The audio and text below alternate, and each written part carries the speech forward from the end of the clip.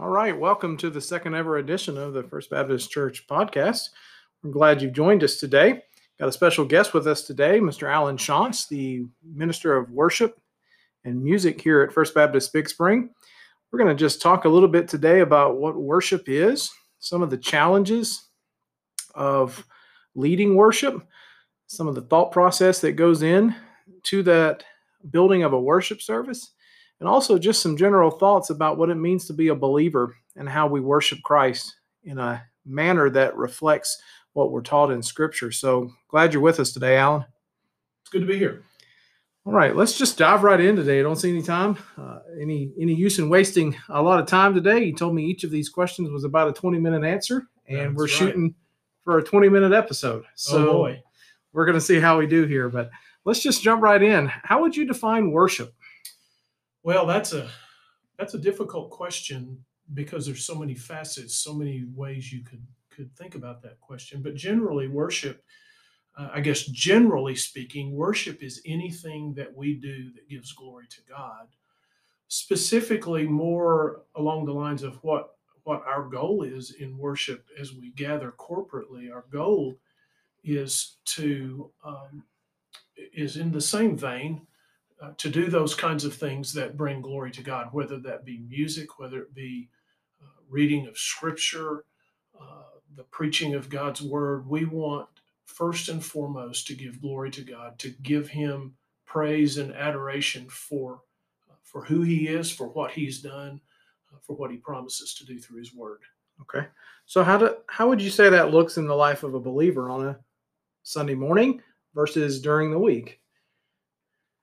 Well, there is, and that, as I said when I began talking about the definition, there are really two facets, and certainly probably even more than that if you think about it. But we want to look at worship in two ways. One, corporate worship, which is what we do when we come together as a church family in this place each and every Sunday morning. But then there's individual worship. And that's a big part of our daily relationship with the Lord as we spend time in His Word, as we try to live lives that are pleasing to Him. And that's where that one definition comes into play, and that is anything that we do out of a heart of love for God that brings glory to God is worship. And that can mean that we give glory to God in the way we do our jobs, whether they be a church job like yours and mine, or a job as a school teacher, or a doctor, or a nurse, or a lawyer, or a cashier at Walmart. We can live lives of worship to the Lord when we have that as our mindset. Okay.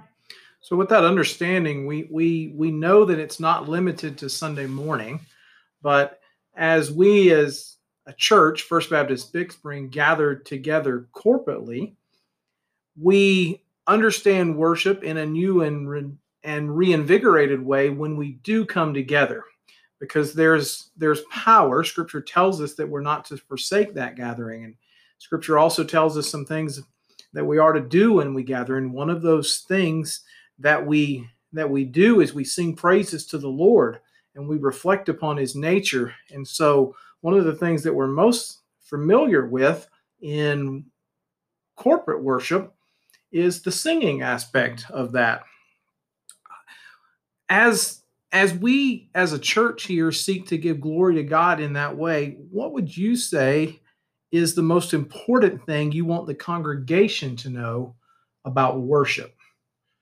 To me, the most important thing and it's maybe the most difficult thing for them to worship, because it's very much the opposite of what our culture would have us believe. But first and foremost, I want our people to understand that worship is for God. Too often we fall prey to the lie that we come to worship for what we can get out of worship rather than what we can give to God through our worship.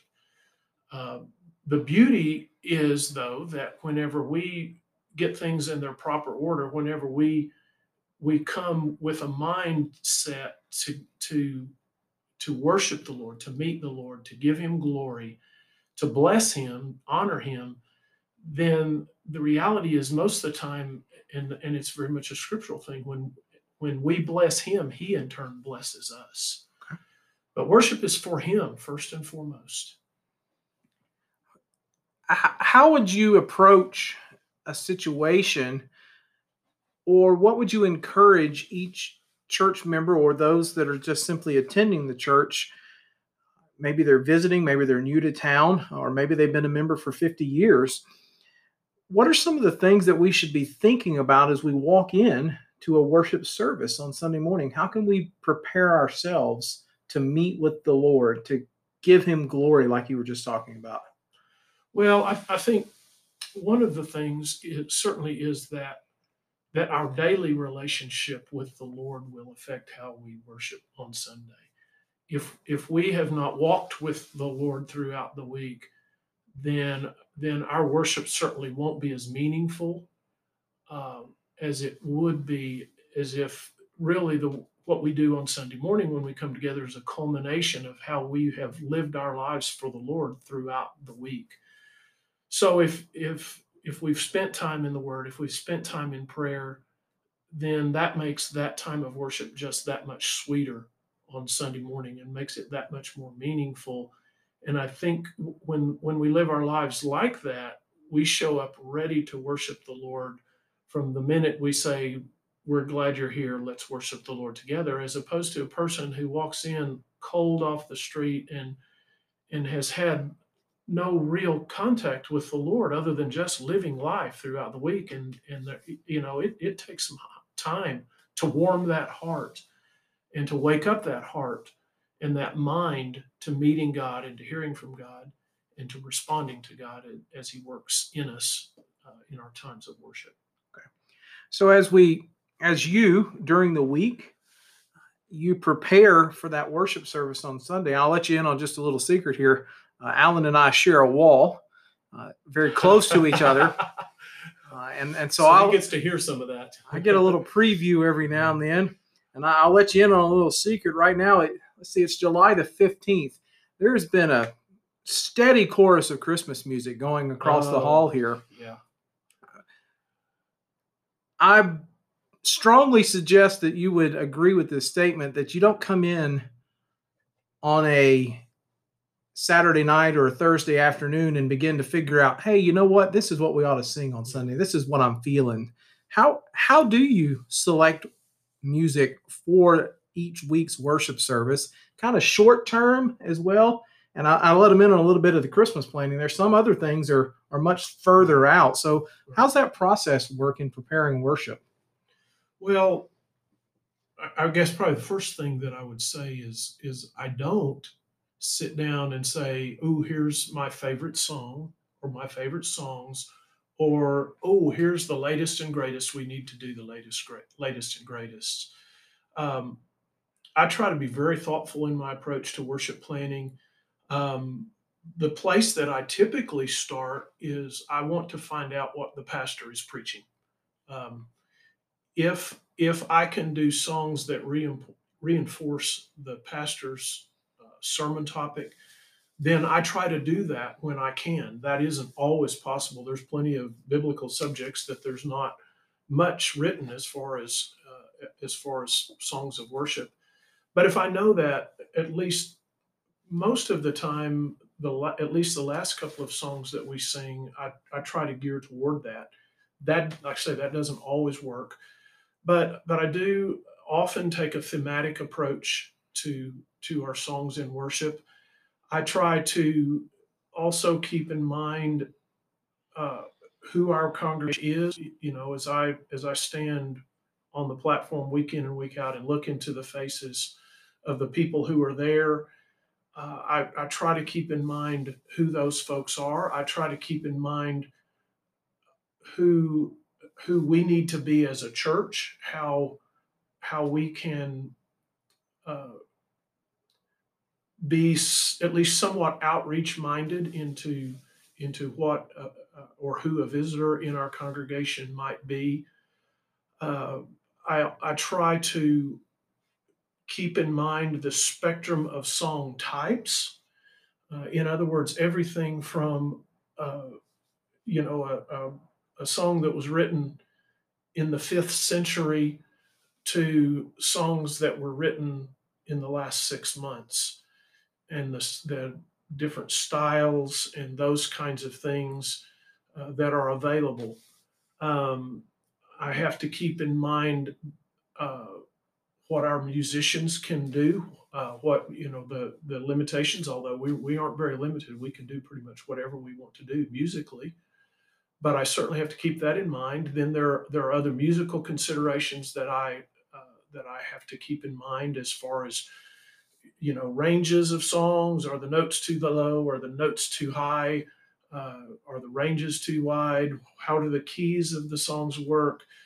There's a lot that goes into it. A lot more, certainly, I'm sure, than meets the eye. It's as I said, it's more than just sitting down and saying, "Ooh, I like that song." Right. So there's a lot that goes into it. I know a lot of times I'll come in and on Thursday and I'll get the lyrics ready for the live stream, and I already know what Mark is going to preach on based on some of the things that you have spent time getting ready that week. I'll say, well, Mark must be preaching on grace this week because we're singing several Right. songs Yeah. that are on that topic. That's great insight as we try to navigate that. And so I think it's really important that we understand that it isn't just a haphazard process that just happens. These things have been thought out in order to draw you in as the one that's participating in the worship, in order to bring all those things together so that the opportunity Right. exists for everyone to worship on a particular Sunday. Ultimately, our attitude towards worship is based on how we come into the room, like you were talking about earlier, how we've prepared ourselves. But there are a lot of things that you and Mark as well can, and us as well as other church staff can do in order to facilitate some of those things. Sure. We can't force anyone to worship, but we can certainly provide an environment where that can happen. So, Let me add one other thing, I guess, to that just kind of came to mind as we wrap that up. One other thing that I certainly have to keep in mind is the content of the songs. There are a lot of songs that I listen to on Christian radio, and I think, oh, that is just absolutely a great song. But because of maybe some of the wording, just little subtle kinds of things, as I listen to it, I say that's a great song for the radio, but it's not a great song for corporate worship at First Baptist Church. And certainly, I always want our content to be biblically and theologically sound. sure. And if it's not, it's not. We're just not going to sing it. Right. What do you think worship music in particular can teach us that things like the spoken word can't? And let me give you a couple of examples of things that are spoken and not sung. That would be anything from a sermon to reading your Bible on your own, reading your Bible out loud, even Bible reading during the service, or a small group Bible study like Sunday school or a women's Bible study. What are some things that music in particular can teach us that may be much more difficult to learn from spoken words? Well, I think I'm not sure that there's more that music can do, but music certainly is a wonderful aid for discipleship. We learn a lot of scripture through what we sing. We don't realize it often, but the Bible says, "Thy word have I hid in my heart," and one of the ways that we hide His word in our heart is through the songs that we sing. And I know, and I've shared this in our time of worship, that often, like times of crisis that we're in right now, um, at different points in time, a song will come back, and that song, while being very scriptural, isn't word for word scripture, but that song ministers to me. But also, music can, I think, music in corporate worship, we can learn a lot from it as we see something that we can do together. I love to look out across our congregation on Sunday morning and seeing people of all ages singing every song, whether it's a hymn or a new worship song or everything in between, arrangements of old hymns. hymns with new choruses added, and all of those things, and to see, regardless of their age, they're saying this is bringing glory to God, so I'm going to sing it, and it may not be my favorite, but you know what? In humility, I'm going to defer to my younger brother or sister over here who loves this song, and I enjoy seeing them um, engaged as they sing that song. So it's the beauty of music together is the beauty of what the church can be together too, when we come together and we defer to one another, as it says in Philippians 2, to um, join our brothers and sisters in doing something together that we can't do by ourselves. So there's a lot of different things we can learn from it. I think music ministers to us in ways often that no other thing can. Um, I know very often I've sung at I don't know how many funerals over 30 plus years of ministry. And when you talk to people about a funeral that's taken place in the past, they really often don't remember what the preacher said, but they remember the songs that were Right. sung. And I know I'm the same way in my life as I look back on some of those times. So there's just a uniqueness to what music can do as it nurtures us, and as it ministers to us, as it helps us grow in our relationship as we learn about the Lord. And sometimes I think we can remember things that have a tune, or musically more so. A couple of weeks ago, I was Sure. looking back some old videos, and Submerged VBS songs came on, and I was hesitant to play them for my children, not getting them stuck in their head and singing them constantly Right. again. Yeah. But then I'm reminded that as they sung those VBS songs, They were they learning. learned. Yeah, They they were learned learning. the truth of the theme that week, Right. and things about Jesus, and that's important, and that's not limited to children, Right. certainly. That's exactly right. So, well, just one other thing before we wrap up today. What's the biggest change you've seen in your years of ministry, particularly related to worship? I think the biggest change is I guess, well, when I started as a college student, I think my first church ministry experience, I was a sophomore in college, so I was maybe 19 years old. And my worship planning consisted of getting out a Baptist hymnal and going through and picking three or four hymns and an invitation song, and that was it. That was worship planning. We did everything the same way week in and week out, and it consisted of that. Today, as I plan worship, I draw from lots and lots of different sources. Our latest Baptist hymnal was published in 2008, and it had probably 700 titles, a little over 700 titles in it. Well, that now is a virtual hymnal, and there's probably close to 2,000 titles in it now, and that they just continue to add to that.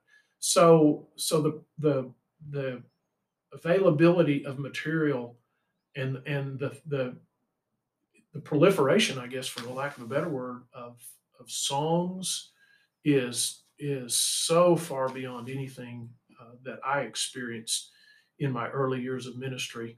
That's probably the first thing, and then the second thing probably would be the real emphasis on worship and on the role of music in worship. Um, Again, when I started, the music was just a prelude to the preacher. We just did music because that's why we did music. Right. And the most important thing was the preaching and singing "Just as I Am" and hoping the aisles were flooded. But now, our emphasis is we've come to meet the Lord. We've come to give Him glory, as I said, to honor Him for all that He's done for us, for all that He promises to do, for who He is.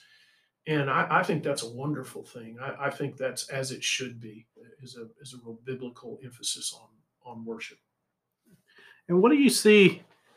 Kind of put your eyes out into the future here. What do you see as the biggest change or challenge for the local church? Not just First Baptist Big Spring, but lots of local churches in our country and around the world. What do you see as the biggest challenge that's going to be facing us in the next 5 or so years? Well, I would have said this, I think, before the the coronavirus and all of the stuff that we're going through right now. And I think it probably still is the case, although I think things have dramatically sped up. But I still think the real crucial, I don't even know quite what the word is, but it's the people's willingness to give of their time in service, particularly service to the church, in things like playing in a band, or singing in a praise team, or singing in a choir, or playing a handbell in a handbell group. All of the more traditional kinds of music ministry kinds of things. I think people are going to be less and less willing to give time to those kinds of things. So unfortunately, I think some of those things are going to go away. And truthfully, in many churches, those things have already gone away. So we're going to have to really decide, okay, what's really the most important, and then pour all of the energy we can into that, and pray that well. And I think we have to decide, okay, Lord, is this what you want us to do? And if so, Lord, then you're going to have to provide the people to make it happen. And I can say that that has been an issue for a long time. I think it becomes a greater issue, and it is even a big. And I think has kind of been sped up as we've come through this, or coming through this coronavirus thing. But I think it will be a great issue in the future, and we're really going to have to make some difficult decisions about what now is valid and what are we just going to have to let go. And it's tough for an old guy like me who grew up in all of the traditional music ministry kinds of things, and saw the value in those, and still see the value in them, but yet realize that their day may have come and gone. So anyway, I think that I really see that as kind of where we're at now. Okay. Is there anything else you want to add before we wrap it up here today? I can't think of anything right now. All right. Well, we're glad you've joined us today. Thanks, Alan, for taking some time to talk about worship. We're looking forward to some more episodes like this. I'm going to post this pretty soon here. I haven't asked Pastor Mark if he joined in, but I'm going to go ahead and announce that one day he will. And so now that it's going to be out on the World Wide Web and you can download it to various smartphones, podcasting services, we'll get Mark on and have him talk about some different topics. Look forward to some more episodes next week. But again, we'd love to have you share this with your friends. You can access it on the church website, and we'll put that on a scrolling banner across the front page. You can subscribe to it on Anchor, as well as some other services right now. Apple Podcasts will be coming soon, and that'll be available on all those formats. And we look forward to making this a new resource for First Baptist Big Spring. But thanks for joining us today. Hope you have a great afternoon, and appreciate you joining us.